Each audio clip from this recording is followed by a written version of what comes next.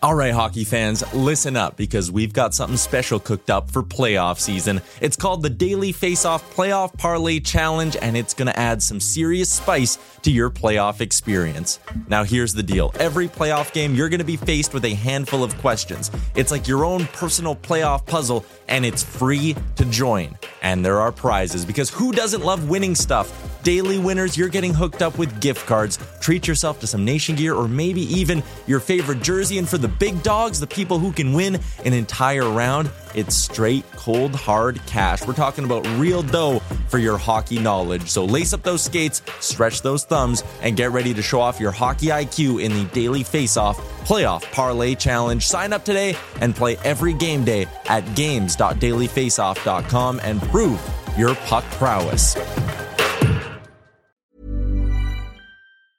Mom deserves the best, and there's no better place to shop for Mother's Day than Whole Foods Market. They're your destination for unbeatable savings, from premium gifts to show-stopping flowers and irresistible desserts. Start by saving 33% with Prime on all body care and candles. Then get a 15-stem bunch of tulips for just $9.99 each with Prime. Round out Mom's menu with festive rosé, irresistible berry chantilly cake, and more special treats. Come celebrate Mother's Day at Whole Foods Market. Hey, I'm Ryan Reynolds. At Mint Mobile, we like to do the opposite of what Big Wireless does. They charge you a lot, we charge you a little. So naturally, when they announced they'd be raising their prices due to inflation, we decided to deflate our prices due to not hating you. That's right. We're cutting the price of Mint Unlimited from $30 a month to just $15 a month. Give it a try at mintmobile.com/switch. $45 up front for 3 months plus taxes and fees. Promo rate for new customers for limited time. Unlimited more than 40 gigabytes per month. Slows full terms at mintmobile.com. I'm Kevin Colley, and you're watching Nasty Knuckles.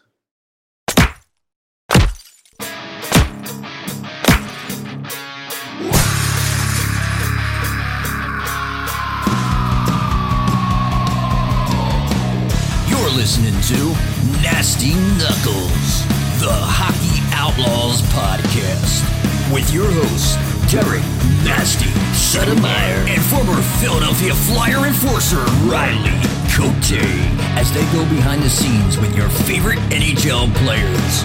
Time to face off.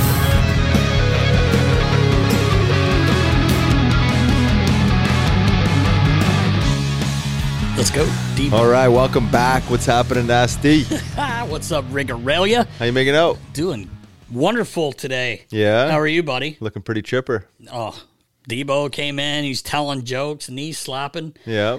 I'll tell you what, this guy's on fire today. Got me in a good mood. Yeah, you weren't dipping into the devil's dandruff? Or? Oh, devil's dandruff. I'll tell you what. A little bump. Fro here? Jesus, that's 2 weeks in a row. Fro came out. Right? You got to send him the clip. Oh, yeah. No, there's no devil's dandruff in the house today. Baller said, nope. No, not today. Dandruff. Where'd you get that from?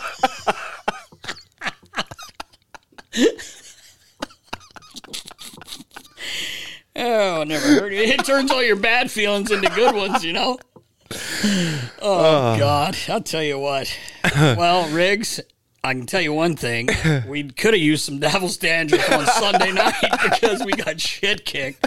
Appreciate you bailing on the boys again. That's about fucking 12 games in a row you've missed, I think. Well, it's a new league. It's a new season. So it only counts for one. It only counts for one. But I'll be at the next one Sunday. We dropped a tough one there. Hedgehog pulled a fucking Roman Czechmanic and fucking quit. Fucking skate off the ice like 2 minutes to go. And then he's back. He goes, I'm done. Yeah. I said, you're not done, Hedge. And he's like, I messaged him and I'm like, you're not done. And he's like, dude, I'm terrible. I went, you were terrible the other day, yeah, but you're not done. He's like, okay. So he left while the game was still game? We had pulled the goalie. We pulled the goalie. And I think we may have scored. No, we didn't score on it, but we scored right before that. And then we pulled him, and then they scored. He okay, I see. With like 2 to go. Guys are like, run the clock. I'm like, we got time, guys. I was still jacked from the Devil's Stand. Oh. I thought there was plenty of time to get 5 goals. Down 5-1, yeah. So win it. But anyway, this week. Yeah, this week. Yeah, Sunday. Show up. Yeah. I'll be there. Okay. Yeah, right. Hey, congratulations to our boy Fridge. Oh, Todd yeah. Fedoric. Yeah, Fridgie. Yeah, it's an amazing job for him. I mean, I think it's right in his wheelhouse of where he needs to be. He's a funny-ass dude. Yeah. I think, he's got some experience with this. He's done it with the Phantoms back in the day, and he's one of those guys. You just need a camera to follow him around, man. He is funny. You wish you could just let him be him, like, totally, because the ratings would go through the roof. But, it's some... Well, not that he's not professional, but you know what I mean. Yeah. Like, he's so funny, but hopefully, that he lets that come out with what he's doing because he's a funny human. Yeah, he is. Funny I think he will. It's kind of like anything else, right? You just got to get some reps in. Yeah. Obviously, he's got to do the professional part of it, but I think what's going to make him great at it is letting Fridge be Fridge, right? Yes, and just for sure saying it how it is. Well, obviously with some boundaries, because but nonetheless, I think he's going to do great at it. So I know how happy he was. I spoke to him the day he got the job there, and he was pumped. So good for him. I wish him man. the best. Yeah, me too. He'll fill that role very nicely. So yeah, that's awesome. Congrats, Fridge. Yeah. What would you do if you're playing over in Czech Republic? And Jake Voracek's an assistant coach. Oh, man. Like, I never thought this would happen. Is he doing the power play? Because Yogs runs the power play. Maybe. But Jake Voracek was named assistant coach. Yeah. With Yogs. PK? PK? Well, he'd be helping Yogs at the power play, I'm sure, throwing his 2 cents in there. But, yeah, I mean, I think looking over your shoulder and seeing that big red burly beard, hopefully he keeps that bad boy on the bench. No. No? He needs to trim. He needs to be profesh. Well, that's nothing not professional around having a beard. Is there? I mean, yeah, I guess not. Well, I think he rocks it well. And I think having a character like that on the bench was certainly... Yeah, I mean, I'm sure other players look up to him, too. Oh, of course, yeah. He's a legend there. He's a legend there. He's obviously a really good hockey player. And I just hate to see that he didn't get to finish out. Yeah, it's a shame how it went down, yeah. I'm surprised he didn't take his clubs and just go to Arizona, at least to play golf and get treated. Yeah, or whatever. Right? He should have. Yeah. But congrats to Jake. Yeah. That's great pretty transition cool. for Keeps him. him at the rink, right? Yeah, exactly, right? What else are you going to do? Yeah. We all miss Keep him out of trouble. Keep him out of the pub. Well, I don't know if that's going to work. Yeah, right. I think he's going to have plenty more of time for that. Yeah, he's right. going to have more time for that. But, yeah. So, you've been watching any preseason hockey? Just the highlights, Nast. Yeah, I know. Last night, the Vegas-LA game, Mark Stone was hit by Hayden Hodgson and crushed. Great hit. Oh, yeah. Like, clean hit. Yep. And shit went a little haywire. No problem with that, right? No. But the post-game comments. Stick together. It's probably the last time I'll ever play against that guy. Not really much of a player, so. I wasn't a huge fan of that from a guy that once played in the league, that was a late draft pick who had to battle to make it. This kid's trying to make the fucking team. Yeah. I thought it was kind of brutal of Stone to kind of like say he's a terrible player, blah, blah, blah. Yeah. Yeah, I agree. I don't know. You're a player, so I'd rather get your thoughts on I think it was a little bit unnecessary. I mean, it was, in my opinion, a clean hit, right? Guy reversed the puck. Stone picks it up. Guys in the forecheck, finishes it, and crushes them. I mean, I like the response from the team and Stone in the moment on the play. It was exactly what you'd expect. But to me, it's dead there. Like, it's a preseason game. Like, to go out and make comments like that. But, he's pissed off and emotions get the better of guys. But I think, I think it was unnecessary. But, obviously he was still heated, so he wanted to voice his opinion. He did. He voiced it. He did. I thought it was kind of shitty for... it doesn't seem like it's part of his his character to be doing that. But I don't know him well, but I didn't think, are you that mad about the hit? Like, you're going to get hit. You're going to get hit. You're going to get hit again, too. That's it. LA might just dress him every game. That would be sick. Get him to run Stoney. Yeah. Just follow him around. I do that a lot. Your good strategy. It is. Your boy Vasilevsky's out 2 months. It's a big one. What does Tampa do there? Better call the Moose. Yeah, I know, right? Yeah. They're going to have to... I don't know what they have in their system. They have like there, 5 goalies there at camp. So. But, yeah, that's that's a pretty big blow for that team. Yeah, I would say so. Yeah, obviously, 2 months. So see what happens there. Yeah. Wish him the best. Yeah. It's interesting when you hear like some of these injuries like lingering from the off season, and like you go through training camp, preseason games, and then all of a sudden you're gonna dip into the back. The thing that I don't understand is this has happened a few times. Well, when I was still working at that level, guys, and I'm not medical, I'm just saying, like, I don't understand. Guys will get a shot or injection. It never seems to really work. It works for a little bit, but then that issue comes back. Why not just take care of this right away? I guess you're just trying to avoid surgery. Well, that's right? the whole thing, right? There's that fine line of dipping in without maybe letting it heal like naturally. So the shot and all that stuff it is a temporary solution. It doesn't last very long, right? And generally, that's throughout the season, getting in the playoffs. It's just so the guy can get through, and then you do the surgery. But to be dipping in the back right at the start of the season, but. I'd like to think that they've weighed out all options. Obviously, they're trying to not have him have surgery, but if that's like the last option because nothing else is working, you got to do it, right? And preserve the later half of the season. But wish him the best. It's shitty news for sure for himself and the team, but it's the nature of the beast, unfortunately. It is. Buffalo Sabres have tremendous of interest in Patrick Kane. Yeah, I hear that. Well, why Buffalo wouldn't? native. Of course. He's got mitts like mine. I mean, how could you not want him? Don't blame them. Yeah, he's back on the ice, Baller and Debo said. They were at the rink. They will not disclose the rink he was at, but they were both there. We got pictures. Just throw those up, Debo, when you in a minute. So I will say this. It was nice to see Coots back on the ice in a game. Yeah, it's been a long time I actually coming. talked to him the next day, and I said, it's nice to see you back out there, buddy, and make it through the game. And he said he felt good. He said it's just timing. It's been 20 months, Well, man. yeah, it's a long time, But I said, you look good. You're moving well. So it was nice to see him back out there.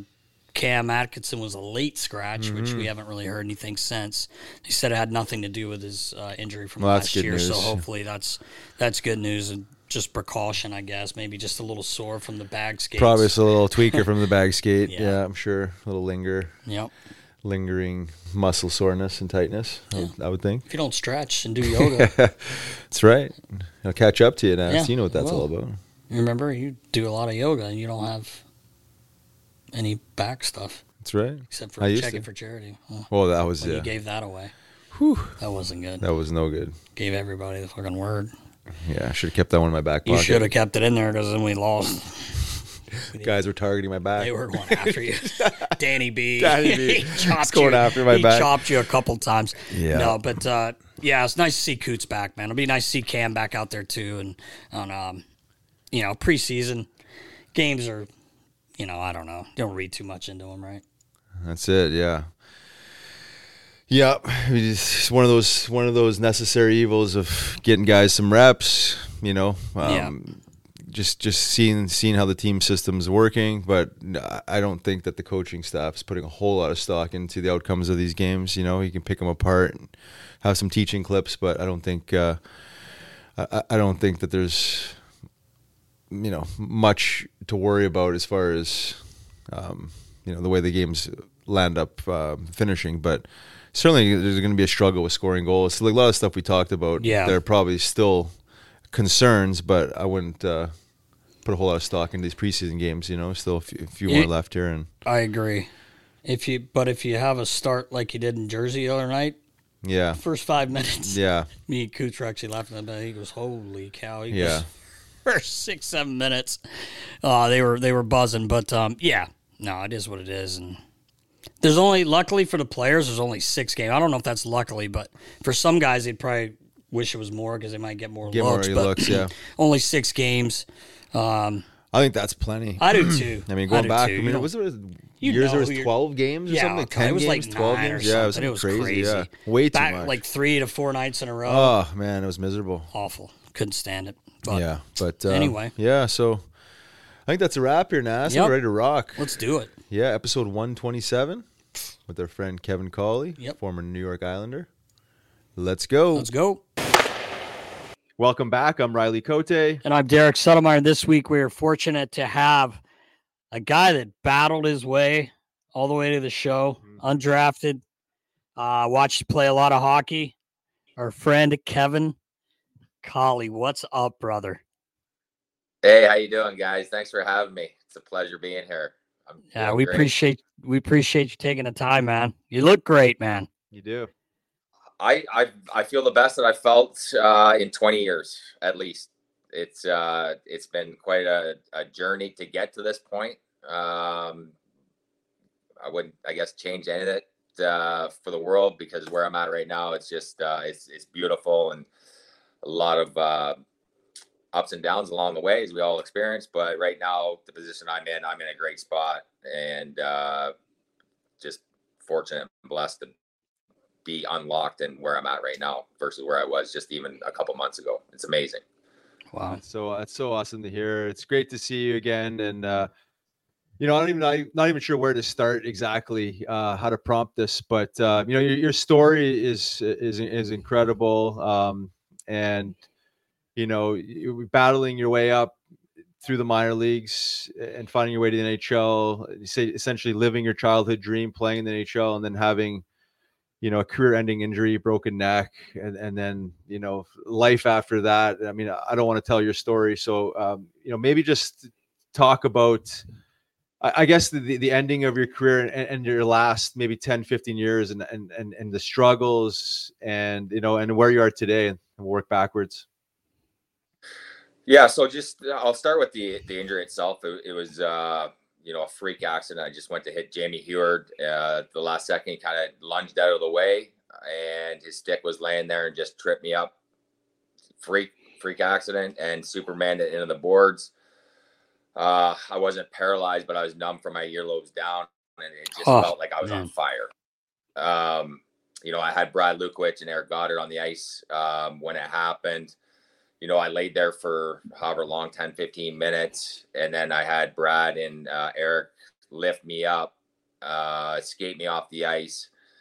And then I walked all the way around Nassau Coliseum. Riley, that's not an up-to-date facility. So I had to walk all the way around the basement of the Nassau Coliseum to get an x-ray by myself, no assistance. Get the picture. I walk all the way back around the other side of the rink to the training room. No assistance, by myself. And then right when I sat down, that's when all the doctors and trainers come running in and start cutting off all my gear, strap my head down, ambulance. And then honestly, within 2 hours of when I broke my neck, I had a halo drilled into my skull. And it just happened that quick. Where everything had just, I knew that was it. Obviously, that was the end of my career.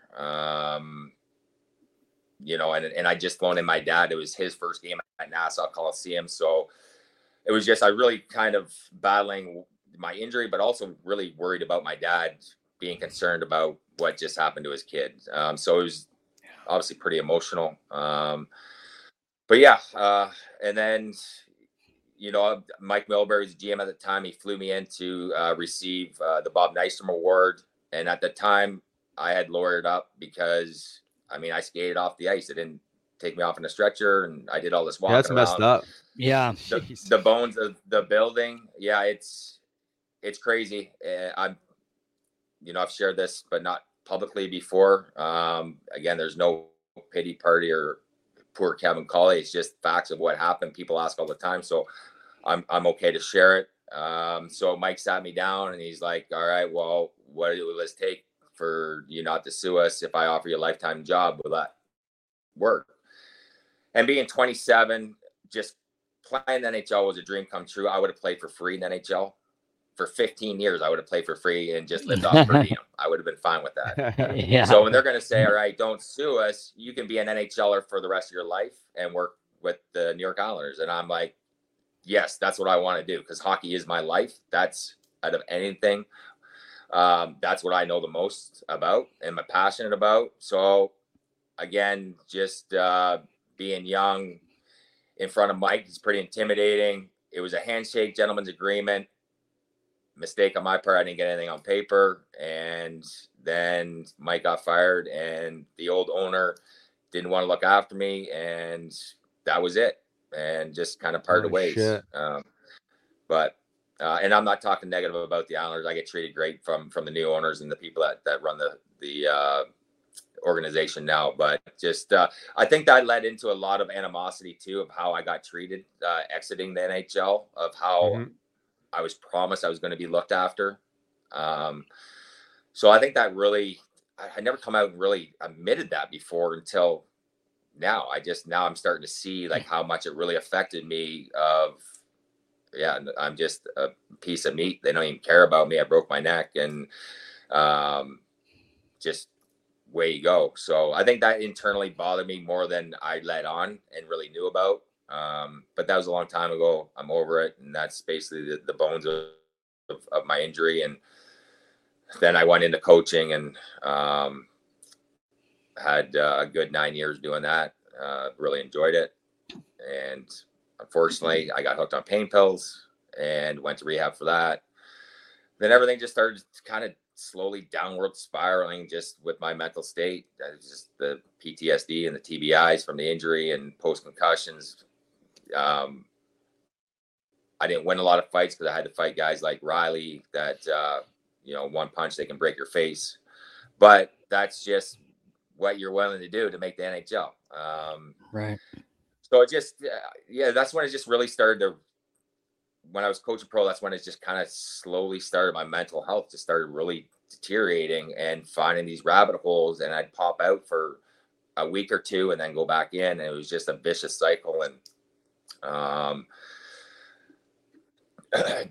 just very fortunate. I don't want to skip too far ahead. Let me know, Riles, you guys, if I'm jumping too quick. But if Raleigh didn't pick up that phone when I had that white towel out in the end of May, early June, I don't know if we're sitting here talking together.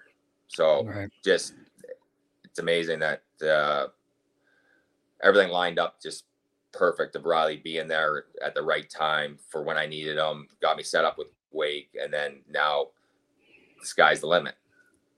Yeah, that's awesome to hear, man. Yeah, it's really is. Well, it's a beautiful ending to it all. We'll dig into that. But your injury happened in your 16th NHL game, which is like, again, it's devastating. Your father's there, dealing with beyond the injury, like as you mentioned, the emotional, psychological component of, and your childhood dream ending, and then having a promise that you can be in the system, in the game forever, and then having that slip through the cracks. A lot of just like a dead weight, probably on your shoulders, on the mind.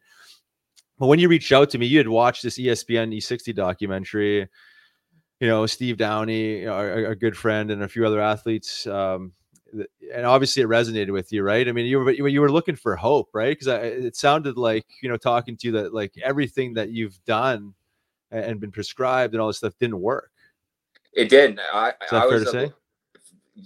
Hit the nail on the head.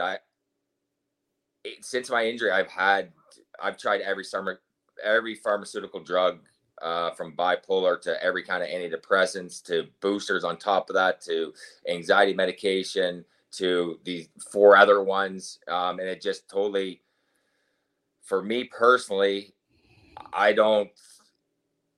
think the pharma drug stops you from being unlocked again. I think once you're kind of in that pharmaceutical and you're dependent on antidepressants and anxiety medication, all that, you're just such in a fog.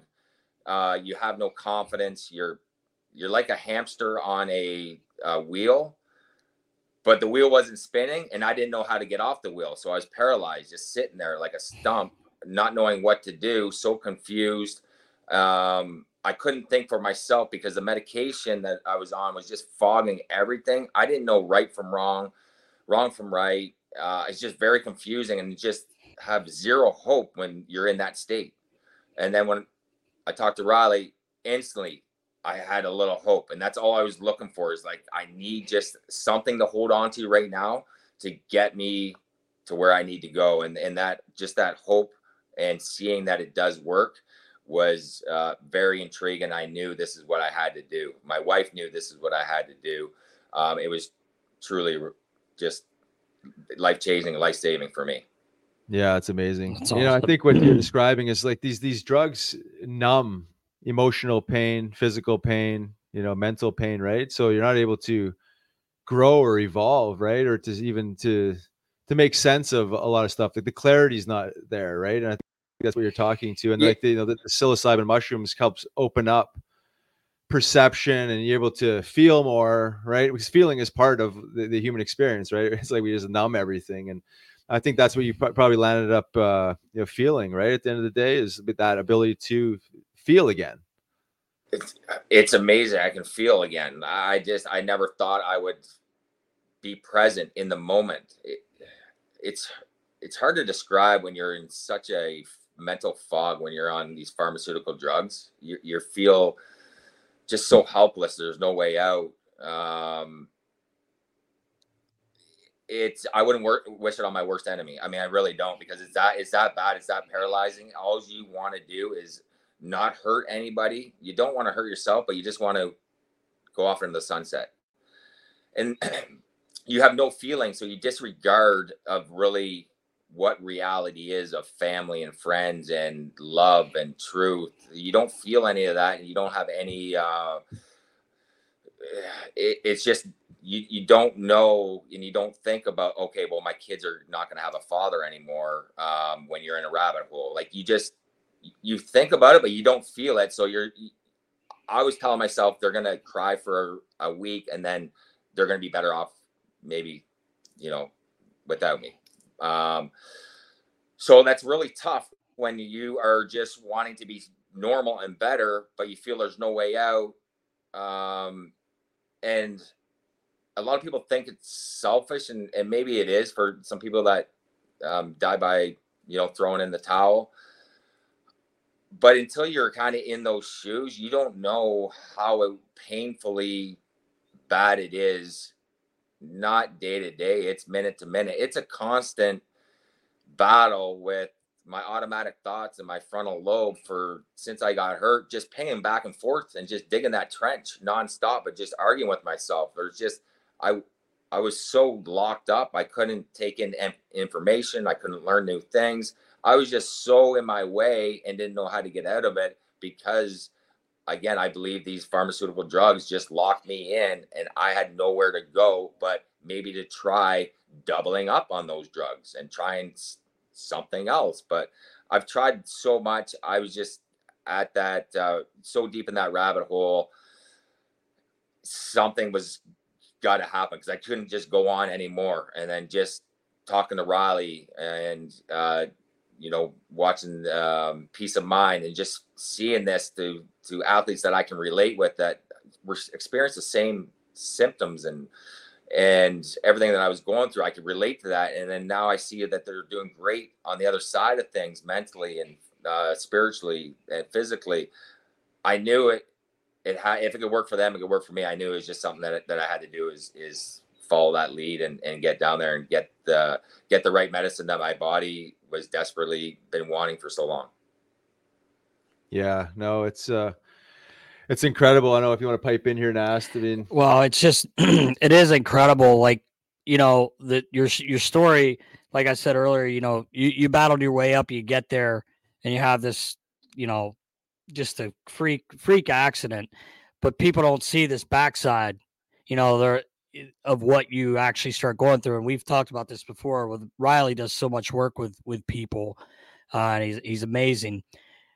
We've watched so many teammates just like Downs, like you were talking about, but other guys as well, and other guys in hockey and other sports. But it's sad people don't understand what they're going through, and it's awesome that, it's not awesome what you went through, but it's awesome that you're here and you're where you are now. And I'm happy you saw that before it was too late. Right. That's exactly it. And it's, if I can just help one person by doing this, then that's why I'm doing it. It's just to share my story, and everyone goes through heartaches, and that's just life and stuff like that.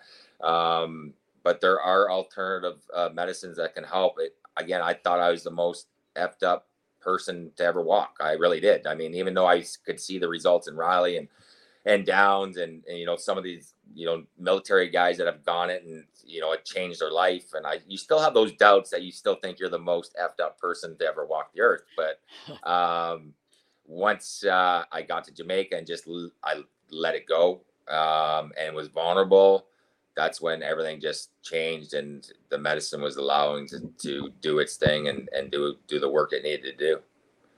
Can you talk about that a little bit? Because I always try and communicate maybe what happens in these experiences for our listeners from a different perspective, like outside of helping with your actual the brain, the TBI component, maybe the damage that was done there, like there's an emotional attachment to the physical trauma. Can you talk about like some of the unpacking that you did in those 4 or 5 days in Jamaica? Yeah, so Wake, what they put on is first class. Like from the brain scans that they do while you're there. I did a brain scan in Toronto prior, the blood work, the sleep tracking, but really the integration and the educational part, they go hand in hand with the medicine. Because if I didn't learn everything I learned in Jamaica with how to look after yourself, how to practice breathing, meditating, just not little things, big things, like everything's temporary. So like, why be so angry? Because that's just going to pass in a second, and just controlling your emotions. So like the medicine was huge for me, but just as huge was how much education I took out of our daily integrations, our conversations with the tribe when we're there. It just really blew my mind. Really, like there were so many coincidences that weren't coincidences. Everything happened for a reason. And it was so often from the time I talked to you, Riley, to the time I left the airport in Jamaica, like the coincidences were mind blowing, where I was just like, because now I can feel again. I'm just like in awe of what is going on. This is amazing. Like I'm hearing people talk and I'm in the moment with the conversation. I'm not arguing with myself while somebody's talking to me. It was just so beautiful to be in a situation, but doing the integration and having all that information and education while we were there set me up for post Jamaica to do my practice, which I do every morning. I can do it in the afternoon with the breathing, but I'm being disciplined and I'm staying on it. And it's just truly remarkable what Wake does there with Riley and the rest of the team and the doctors, the CEO, Nick. It was just so refreshing to be around people that want to see the best version of you. And they just want you to be better. And we know there's a lot of evil in this world, and that's all I saw was evil, evil, evil. And then here I come to Jamaica with Riles and Wake, and I'm like, wow, people actually, they do care.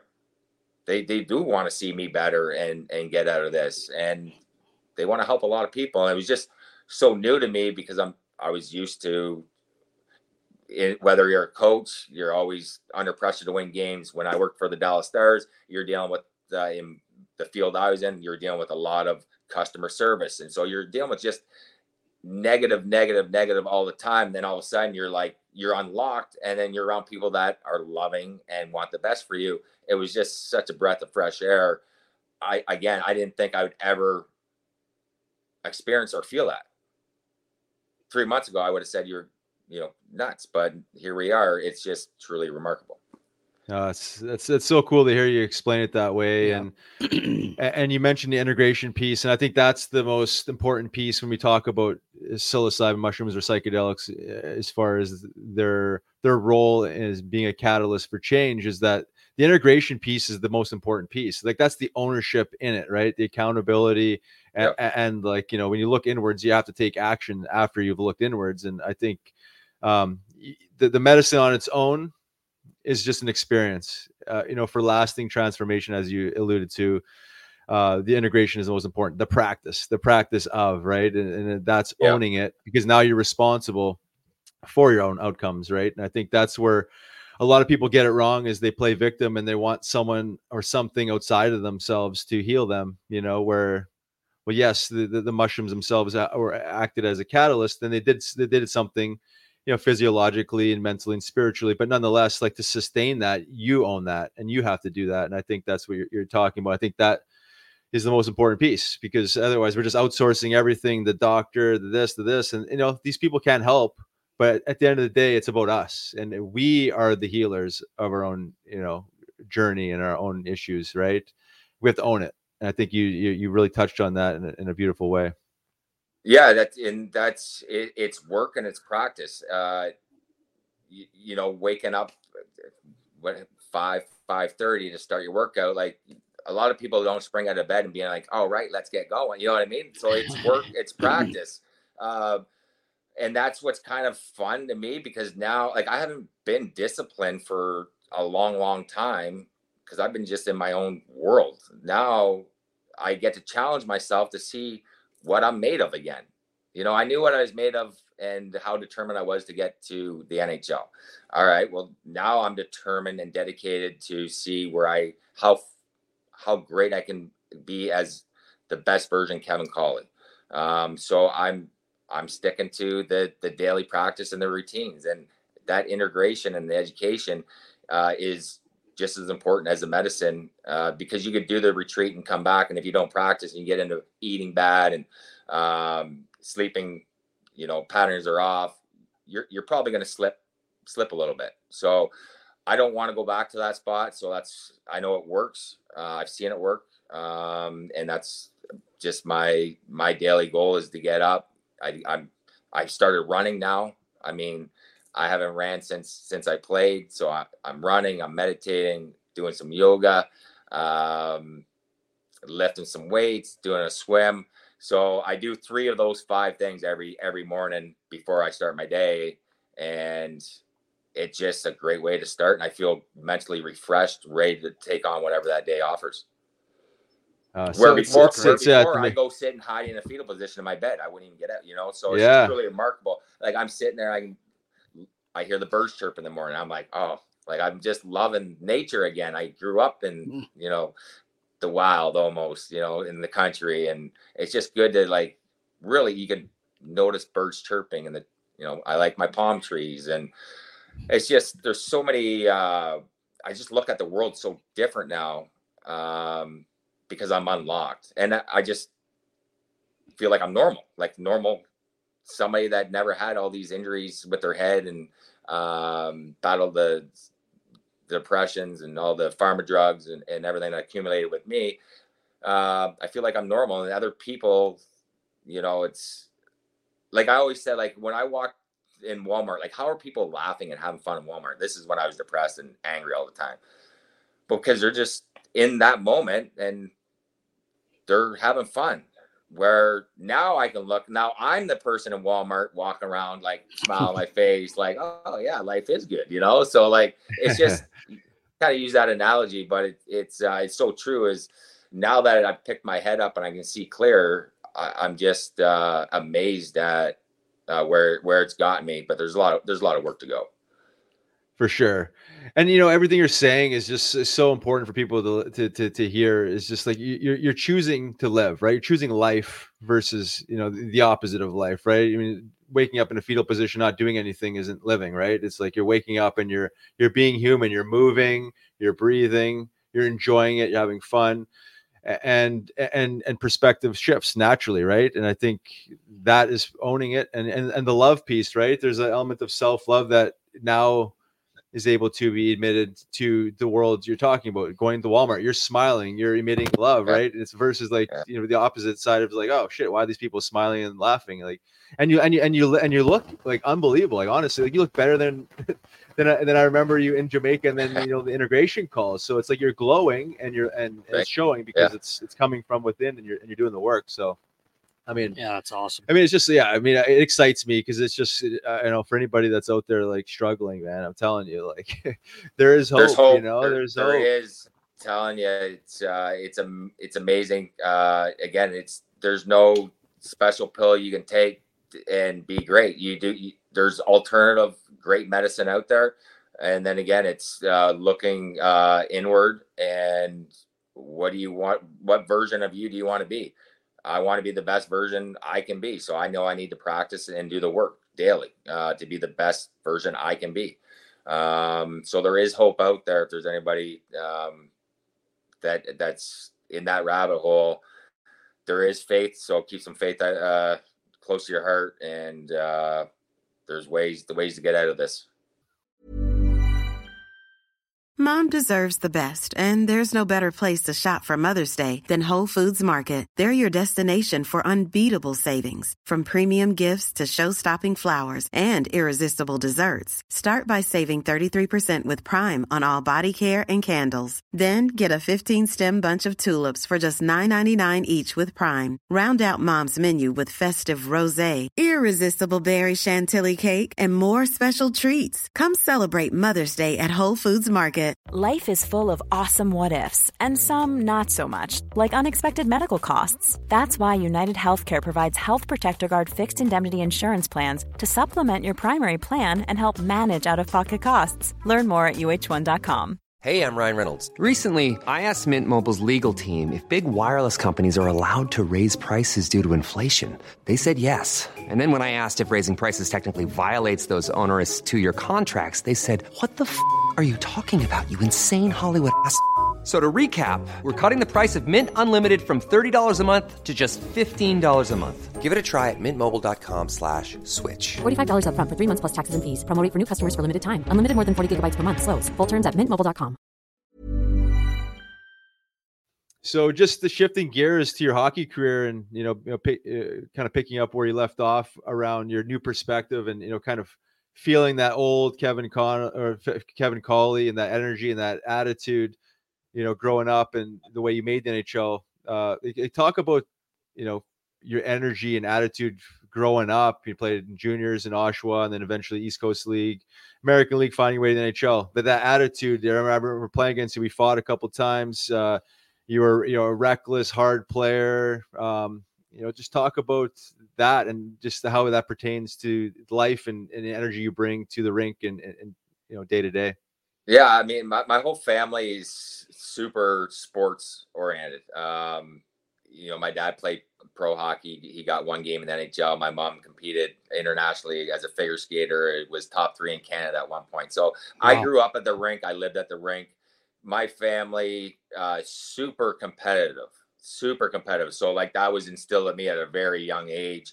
It was all about finishing first, always. Like it was maybe a little bit over the top of how competitive we were. If you're not first, you're last. If you're not first, you're last. Yeah, that's what I was thinking. Yeah. Yeah, I know. And that's exactly kind of how it is. And it was the old school mentality. If you're not first, I mean, you can take that second place trophy and you can throw it out or chuck it. You know what I mean? Yeah.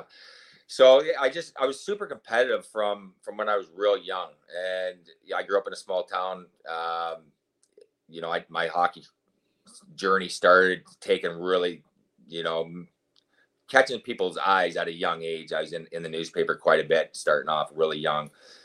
And then, I got drafted to Oshawa. We had some killer teams there. Went to the Mem Cup. Had a really good coach in Bill Stewart, who was old school, tough guy.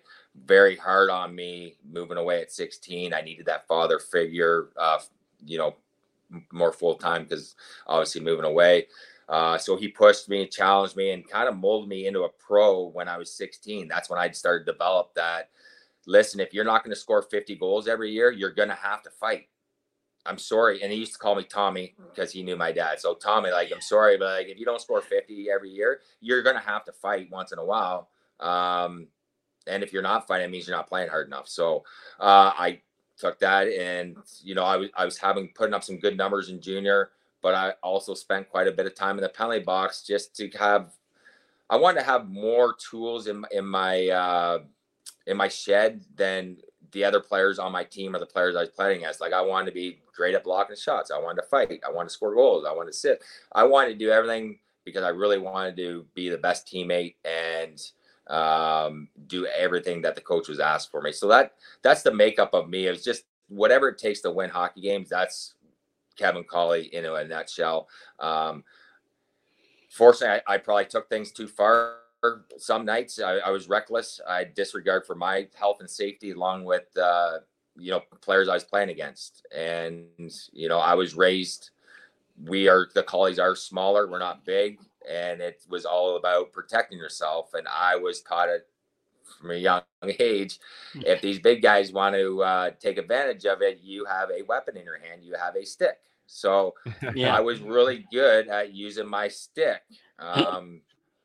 And another good tool that was learned was early on the season, when the games aren't as meaningful, is try to play cross the line, as teeter that line and cross the line early in the season. So in the second half of the season, you have more of a 5-foot bubble around you. Guys don't want to go near you because they're afraid they're going to get stuck again with the stick. Yeah. I mean, I was a dirty player. I was ruthlessly dirty with my stick, but I needed to create some more time and space for myself out there to put up some points. So I'm not really proud on how I just didn't have any regard for the health and safety of my opponents or myself. But it was just, that was my mentality, is I'm going to do whatever it takes to make the NHL. If you want me to score 40, I'm going to do my best to score 40. I found out real quick once I got to the American League, I wasn't even going to score 20 there. So I had to really dive into fighting more, blocking more shots, and doing more of the other stuff that I liked doing. But it's just win at all costs. And that's why I think, my teammates, enjoyed having me on their team, and, the fans and the coaches usually liked me. So, it was good entertainment, but just a lot of reckless and just disregard for human brain and just safety of others. Well, my dad worked in hockey a long time. I kind of followed in his footsteps, but he used to say, "There's no beavers out there. They can't eat that wood, twig." I love it. He used to say that all the time. There's no beavers out there. So, so you get that stick up. You gotta get the stick up. Yeah. But no, you were a hard nosed player, man. I saw you play quite a bit, and two lefties going at it, you two, just chucking the left bombs. But you definitely are a team favorite. Riley was the same. I had Riley a long time, and he was always the favorite guy on the team, and because everyone appreciates that energy and what you're willing to do for the team to win. Yeah. And it's a hard job, man. And Riley's kind of the same boat as you. He figured out, okay, well, I'm not going to score 30. He does in men's league though. He scores 30 in men's league now. Yes. But I got to find my for when it matters. Yeah, right. That's what we say.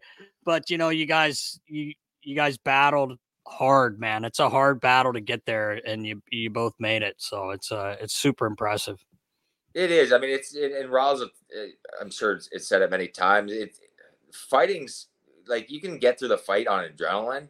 It's really, for me, what was really hard mentally was the 4 days between games, when you knew the Flyers were coming to town, and they had 8 guys that are okay fighting 3 times a game. I mean, so, that's the truth too. That's the truth.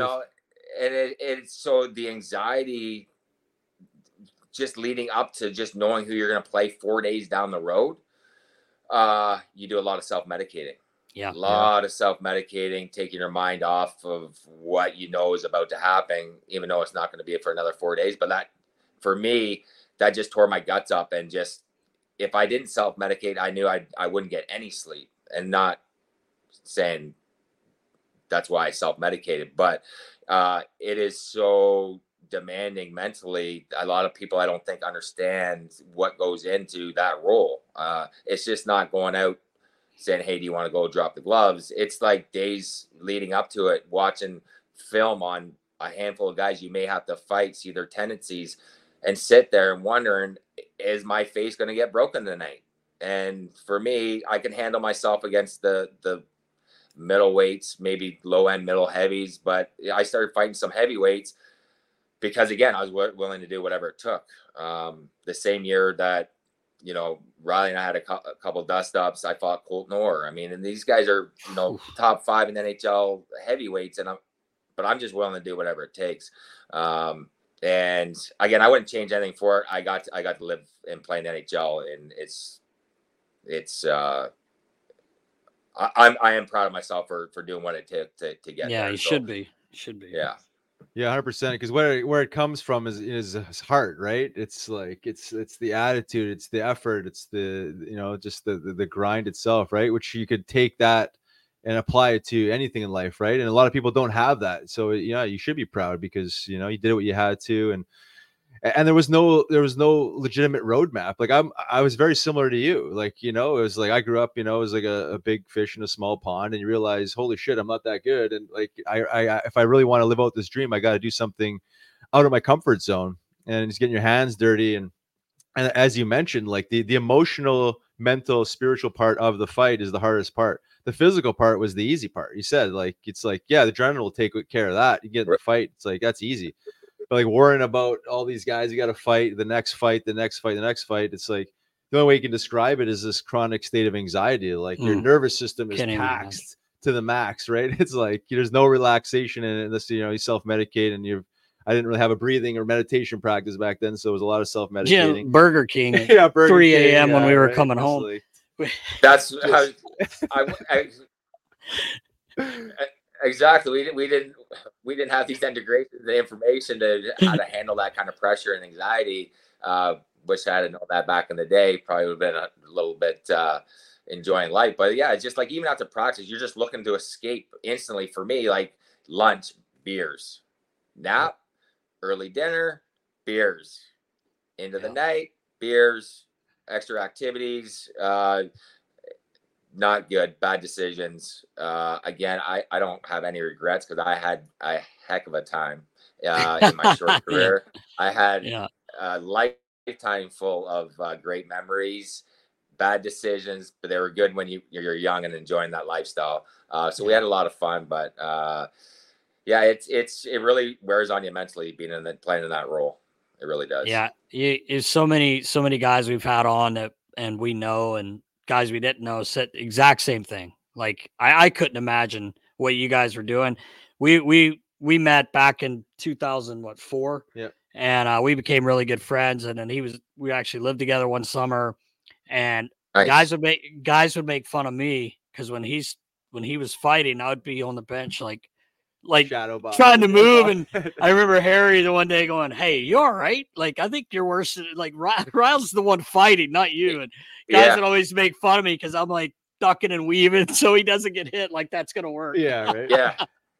But I couldn't imagine. I had anxiety just because, like when guys on my team fight, like that I was working with, like, but just the anxiety you guys must have, you're going out there, there's 20,000 people in the stands, and you got to fight. It's just not. Oh man. Yeah. God bless you both. Roz and I were talking when we were in Jamaica. There, it's like we fought twice in one game. Like I think I grazed him, won the first fight with one, and he didn't like that. And then in the penalty box, he's like, "We're going again." I'm like, "Come on, dude! Like, all right." But like, so he got me a lot better the second time. But then to find out, I'd forgot that he had to go out and fight Eric Goddard in the third period. Yeah, and it's just Godsey he's a big man. He's a big man. Throws the old driggers. So. Yeah, that's again just going out fighting 3 times and then ending it with Godsey in the third period, and it was a road game for y'all. Just what you're willing to do to get to the NHL, right? It's just yeah. It's It's remarkable. funny you bring that up. I was talking to Nasty about it before you got on. Just like that third fight with Godsey, I was like, I must have drank more coffee than normally did and take a couple extra Sudafed, because I remember like in the third period, normally I'm like winding down a little bit, like.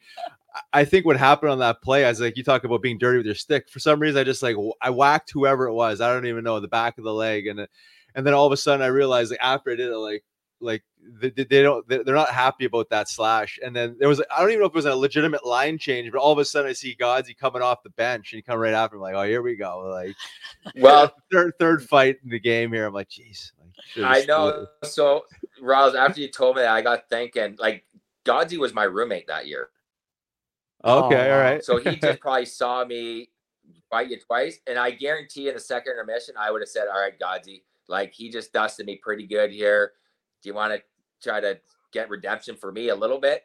So I probably poked him a little bit to maybe go out and do the fighting for me, because I couldn't do it well against you. So if I did that, I apologize, but I know you guys you guys held your own just fine. So yeah, it's just the nature of the beast, I guess. We signed up for it, right? It was just part of the game. And transitioning to the next piece we want to talk about, like, everything you're talking about is like a coach's dream, right? Is like, you have a guy that's like fully understanding of his role, waking up every day, showing up at the rink, pouring his heart into it. Like, that's a coach's dream. And then you evolved into being a coach. You were assistant coach, I think, a year, and then you were head coach maybe 5 years in the Coast, a year in the Central League. Like, you are a coach. You're a coachable guy, and I lined up coaching as well after my playing career. It just seems like a fitting thing for us to do, because it's like, we understand what the type, we just understand like what a coach wants, and that, and maybe trying to be the best version of ourselves to teach the way we wanted to be taught. But talk about, your coaching and, bringing that passion into that side of the fence. I mean, I loved coaching. It's just the team aspect and the camaraderie. I know you're a coach, so you're not like in the locker room with the guys, but you travel together. You have one goal in mind. That's to win the championship. Doesn't matter what level you're at. So I after my playing career, getting in that was the next best thing, and I absolutely loved it. The only thing that I would like a mulligan on my coaching career is I was on pain pills.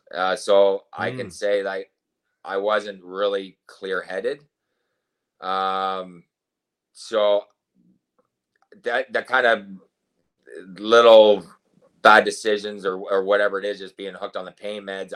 I would like to try coaching clear-headed and not been on the pain pills, but I did the best I could. The one thing I can, rest my head on my pillow at night is I always looked after my players first over my success as a coach.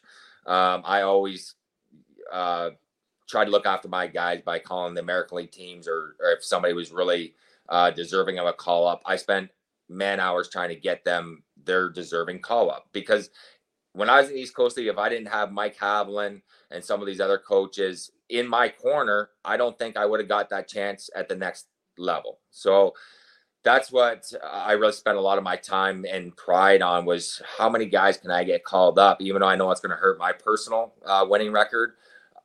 I was there. I was there for the players more than I was for me.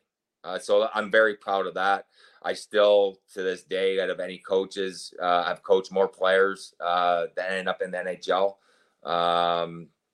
And I take great pride in that, because I help them, those players out. So yeah, that's awesome.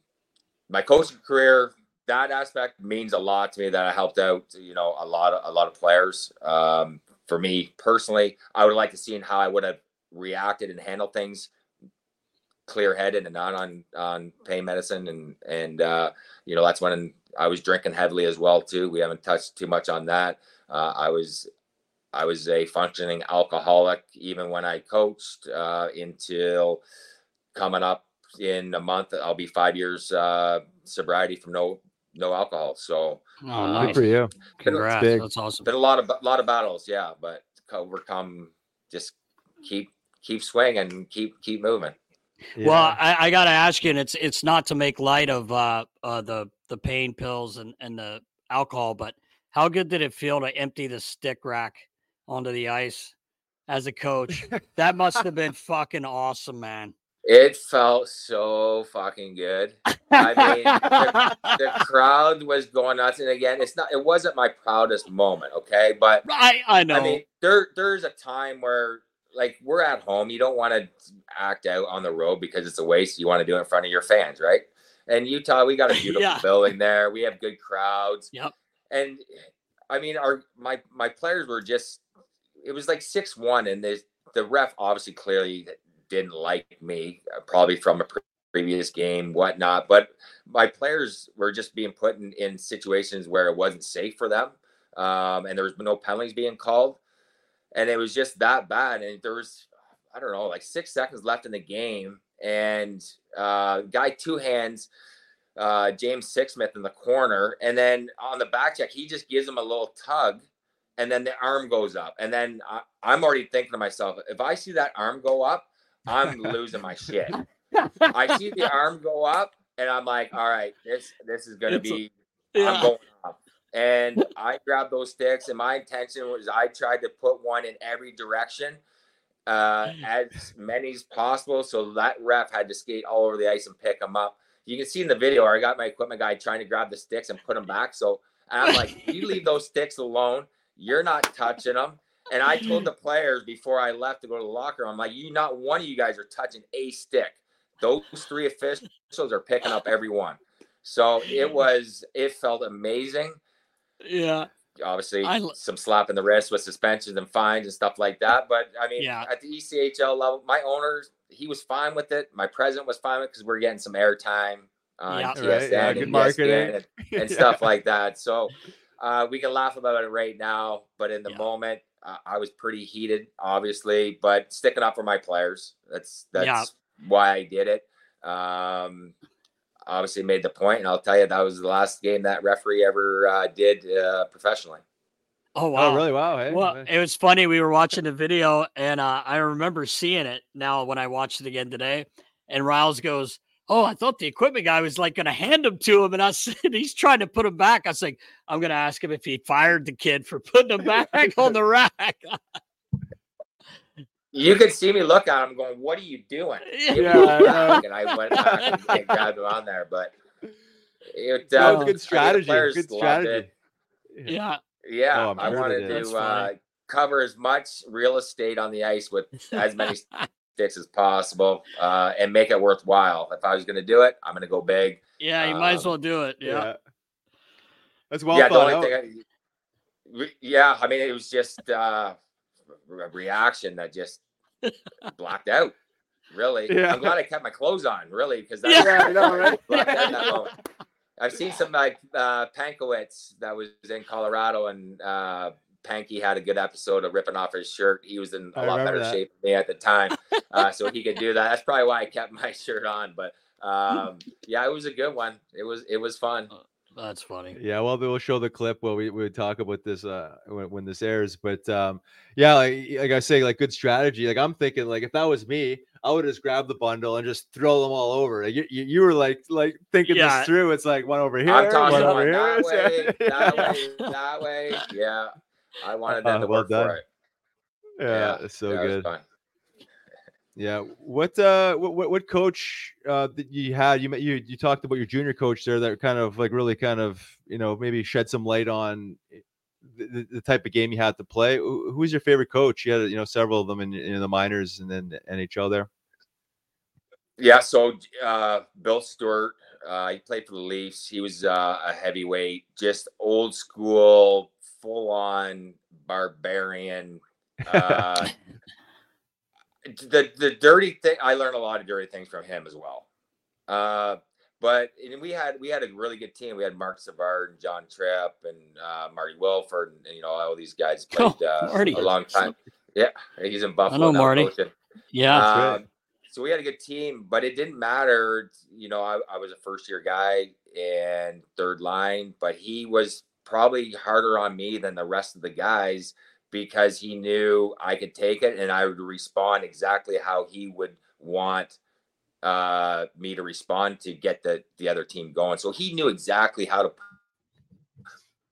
what buttons to push and when to do it. And he was super hard on me, but super loving. Like, if I was having a bad day, arm around me, like, hey, let's just go for coffee. And he just knew me on a personal level too. So it was just a great relationship I had with Billy. Mike Havland in the ECHL, we won a championship together in Atlantic City. He was a major influence and factor in me making that next step. He went to win 1 or 2 Stanley Cups with the Blackhawks when they had that run there as a coach. So I owe a lot to Mike, just a great kind of salt of the earth guy. You don't hear that too much as a coach, as a makeup. He would give you the shirt off his back, and I owe a lot to Mike. He wasn't really hard on me. He understood me and kind of coddled me a little bit more than Bill did. But that time, that's what I needed. The other coach is Greg Cronin, who now coaches Anaheim. Right. Major respect for this guy. He coached me when I played for Team USA World Juniors. And that's when he had just stopped his drinking, and he's been sober since.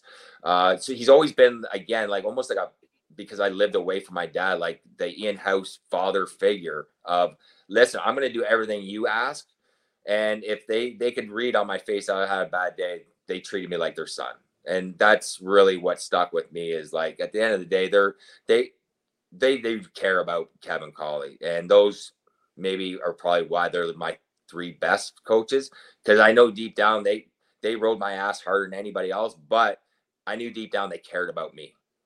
Right. Yeah. And they knew where I wanted to go, and they knew what I needed to do to get there, and they helped push me, but they're also there to help me through some difficult times, just as a human being.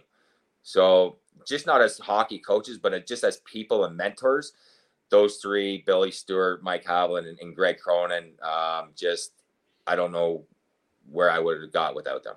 I wouldn't have got far. Yeah, that's cool. Yeah, what an influence they've had. I love hearing that. And then where you're sitting right now in your life, from a coach's perspective, if you were to talk to your, say, 18, 19, 20-year-old self as a person, before the hockey player, I know it's a bit of a challenging question. Is there any advice you give yourself, knowing what you know now, like after you've gone through the ringer and experienced all the darkness and kind of seen this new shift and this new perspective? Yeah, I would think that not knowing the future is okay, because yes. I always got caught up in the fear of not knowing what's going to happen tomorrow or next year, and like that fighting for your next contract. Like there's so many intangibles that just are unknown.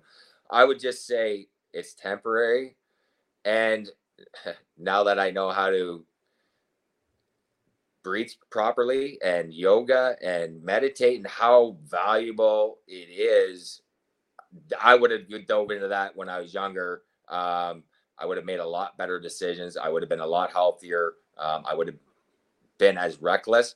And I think I still would have found a way to make the NHL, because I was that determined, without being so reckless and not giving a shit about my health or anybody else around me. So I think I would have been a lot more mindful, because I would have had the practice to carry myself as the best version of Kevin Colley back when I was 18, 19, not being a young buck causing shit on a daily and getting into trouble on the daily. I would have probably saved myself a lot of problems. That's good advice. Yeah, it's the presence, right? It's like I'm guilty for it. I'm sure most people are just living too far in the future, right? And it's like you just kind of almost forget about the moment and enjoying that moment, right? Because it's the only time that exists, right? I mean, the future's not here yet, and when it does arrive, it's still the present moment, and I think we get caught in these traps. That's it. I mean, since my injury to now, I was trapped. I mean, there was nowhere to go, and it's just it was 18 years of. I got the 18 years I will never get back. I've got great memories in there. It's where I met my wife, and I got my kids, and I had hockey, and there's a lot of good memories in there. But I'll never get those 18 years back of not being present and having the feelings that I'm able to feel now. And I'm okay with that, because I got through it. I'm on the other side now. I get to look forward to how I'm going to finish off the final. I don't know if it's half life or what, but as I start he's getting older, my goal is just to live as pure and as joyful as Kevin Colley can be. And that's what I'm looking forward to now, is reconditioning my brain to knowing that there is a lot of love out there. There's a lot of great people out there. Bad times, they're temporary, they come and go. Like everything in life, I'm just very more mindful and grounded, and have a lot more humility, empathy for people now. I always had sympathy, but I never had empathy. Now I can feel the empathy, which I've been asking to feel that for a long time. So it's just, it's a heck of a story. It was a hell of a ride. And now I'm looking forward to just a real good, positive, loving family, friends, and riding the rest of our time, my time, sees fit. And just, again, I just want to be a good human being, a good Kevin Colley. Yeah. Well, you are, and you're being, Yeah. being vulnerable, sharing your story, and just the openness, and I mean everything about it is beautiful, and Yep. and I'd like to think that as you keep sharing your story, you're going to help a lot of people. It's really getting out of our comfort zone, and you and I are very similar. Like growing up, we didn't really talk. We're not trained to talk about our feelings, right? And it's like funny how we're sitting here, we're talking about our feelings, and and it's not just okay, it's necessary. It's really the only way, right? And if these emotions need to be expressed, but I think being vulnerable and sharing your story is certainly going to touch someone's life, and hopefully help them at least explore these other options that they're life changing. So yeah, appreciate what you're doing. They are, like you said, it's a necessity to talk about this. You look at, like generations before us, how, our parents were raised, their parents, things have changed quite a bit. I don't think it turned out great for a lot of the old school people that, were super, held everything in. Right. And weren't vulnerable and shared their feelings because it was a sign of weakness. It's a sign of strength now. 100%. And they could have lived a better, peaceful life if they had been vulnerable, given in, talked, and shared the feelings. And I'm okay where I sit right now, being vulnerable. I know I'm not a pussy because I'm sharing my life story and my hardships. And now I'm excited because of where I'm going and how I feel. I don't give a shit. I'm here to share that story of there is a way. You can go through hell, just keep walking. There's hope out there. There's faith, and now it's just see what, it's a clear canvas for me. Now I just, right. Yeah, that's beautiful. awesome. So exciting. Now I feel I'm in a position I can do, a lot of different things, that I want to do, where before I was, paralyzed and not in a good spot, but just grateful that I'm able in a position where I'm at right now. Amazing. And where could people find you if they're interested in reaching out and picking your brain? Do you have a website, email address, anything? I do. I got a domain that just got set up, but my sister did it, so I have to reach out to her. Right now, the best way is just my personal email. It's kcolley04@gmail.com. And then I'll update my platforms as I get going here. Beautiful. Nice.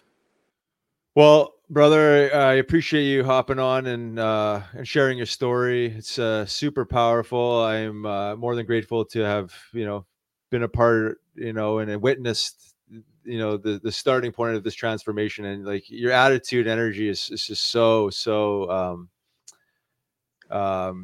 amazing. It's just exactly the point of life. And I think people could see you, hear you, and people that knew you from before, but people that didn't even know you, it can hear it and see it. So it's definitely a testament to you putting yourself out there, you flying to Jamaica, doing the work, and continuing to do the work, because the work never ends, right? I mean, that's I don't even like calling it work. It's just a practice, it's life. Yeah. And but props to you, man, and I appreciate you, and Nasty, I appreciate you hopping on.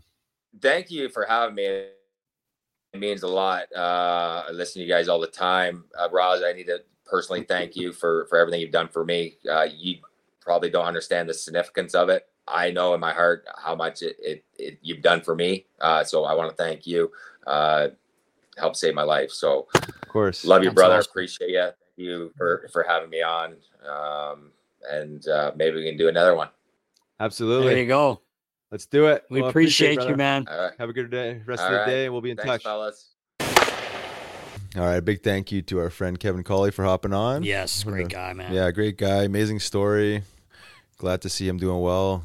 Yeah. And wish him best moving forward. So yeah, quite the quite the event, and it's just amazing to see It is. how you can turn things around. And just find that happiness and find that purpose, I guess you could say, right? Yeah. I mean, it's life's a grind, and we're dealing with a broken neck and a transition into the real world and dealing with that whole thing, man. I can't imagine. So Yeah, not fun. no, but great to see him doing well. Yeah, appreciate him hopping on. And I think it's that time, Nast. Is it that time? Oh, I believe it's time for the Clear Questions, brought to you by Clear Rum. Make sure you go to their website, Nasty 2023, for 35% off.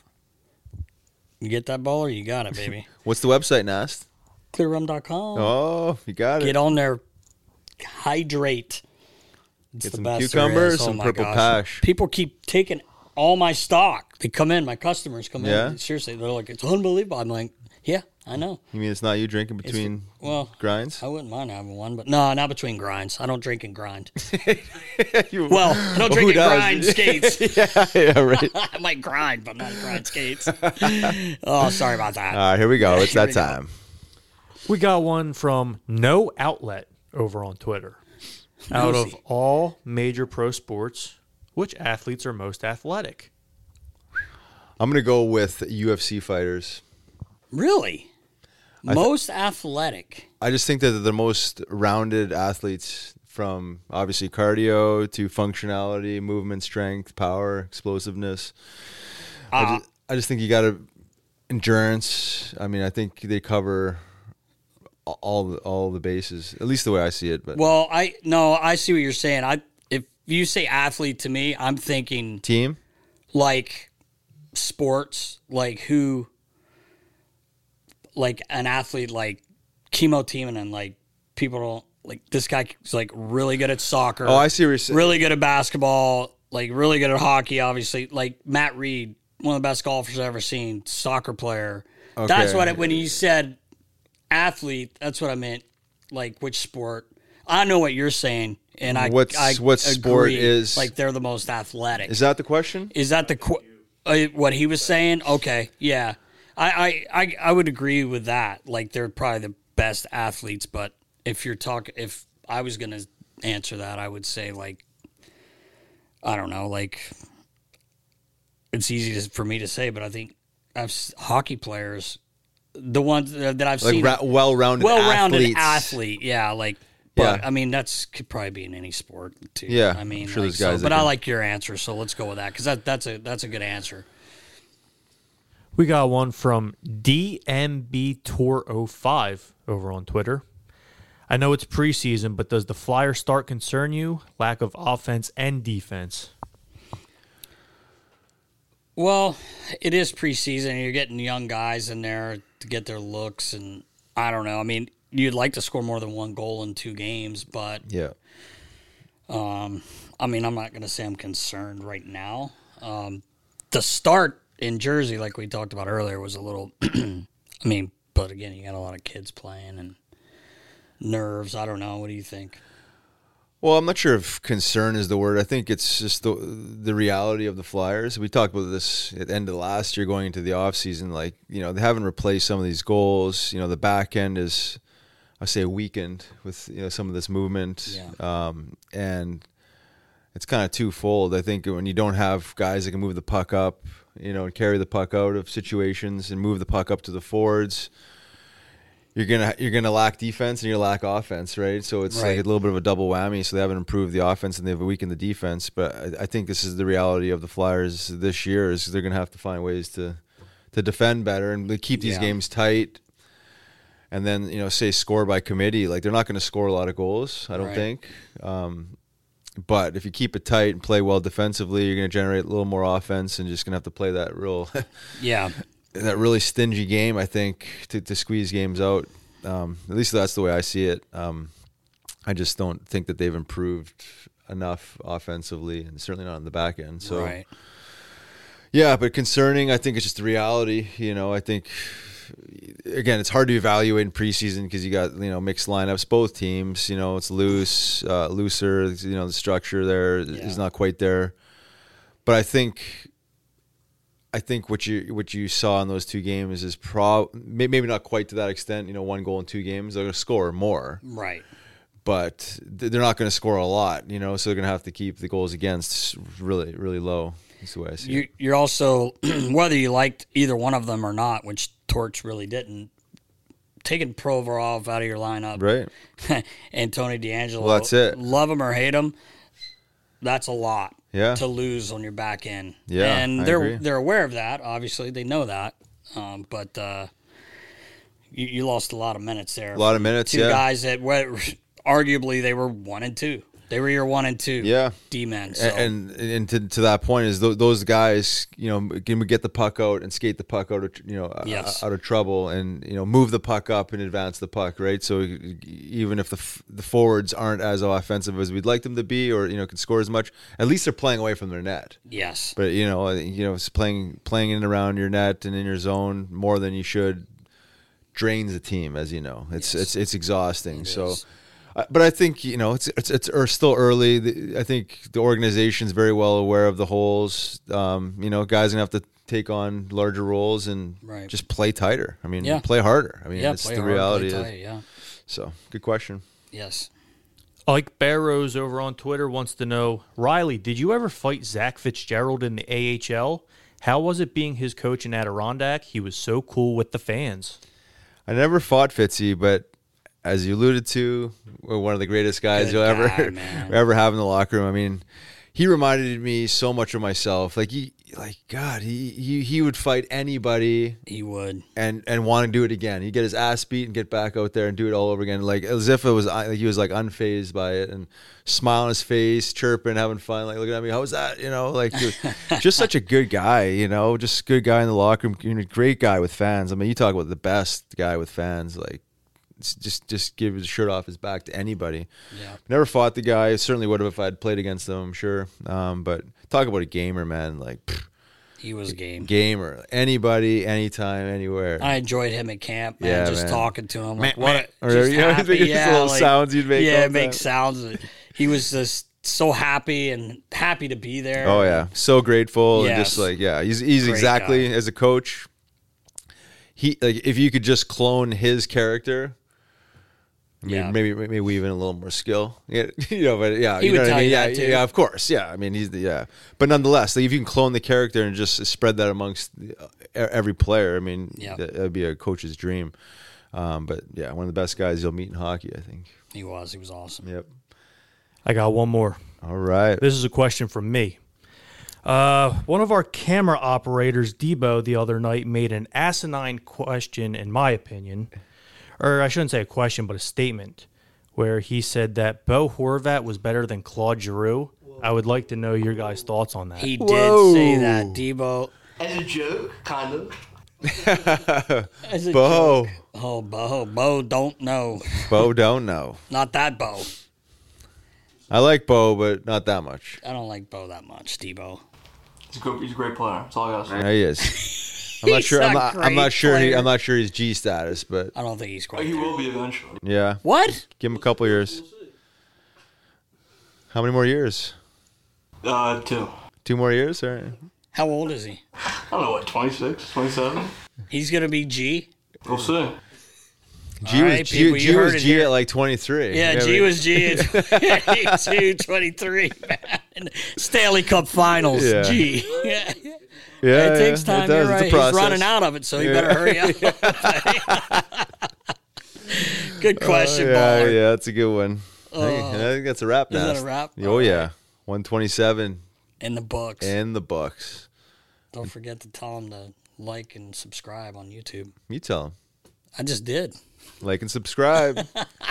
Check us out next week for episode 128. Until then, stay safe, knuckleheads. See ya.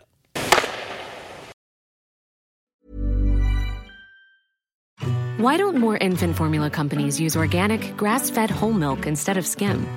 Why don't more infant formula companies use the latest breast milk science? Why don't more infant formula companies run their own clinical trials? Why don't more infant formula companies use more of the proteins found in breast milk? Why don't more infant formula companies have their own factories instead of outsourcing their manufacturing? We wondered the same thing. So we made ByHeart, a better formula for formula. Learn more at byheart.com. Selling a little or a lot? Shopify helps you do your thing however you cha-ching. Shopify is the global commerce platform that helps you sell at every stage of your business. From the launch your online shop stage to the first real-life store stage, all the way to the did we just hit a million orders stage. Shopify is there to help you grow. Shopify helps you turn browsers into buyers with the internet's best converting checkout. 36% better on average compared to other leading commerce platforms. Because businesses that grow, grow with Shopify. Get a $1 per month trial period at shopify.com/work. Shopify.com/work. Planning for your next trip? Elevate your travel style with Quince. Quince has all the jet-setting essentials you'll want for your next getaway, like European linen, premium luggage options, buttery soft Italian leather bags, and so much more. And it's all priced at 50 to 80% less than similar brands. Plus, Quince only works with factories that use safe and ethical manufacturing practices. Pack your bags with high-quality essentials you'll be wearing for vacations to come with Quince. Go to quince.com/trip for free shipping and 365-day returns. Mom deserves the best, and there's no better place to shop for Mother's Day than Whole Foods Market. They're your destination for unbeatable savings, from premium gifts to show-stopping flowers and irresistible desserts. Start by saving 33% with Prime on all body care and candles. Then get a 15-stem bunch of tulips for just $9.99 each with Prime. Round out Mom's menu with festive rosé, irresistible berry chantilly cake, and more special treats. Come celebrate Mother's Day at Whole Foods Market.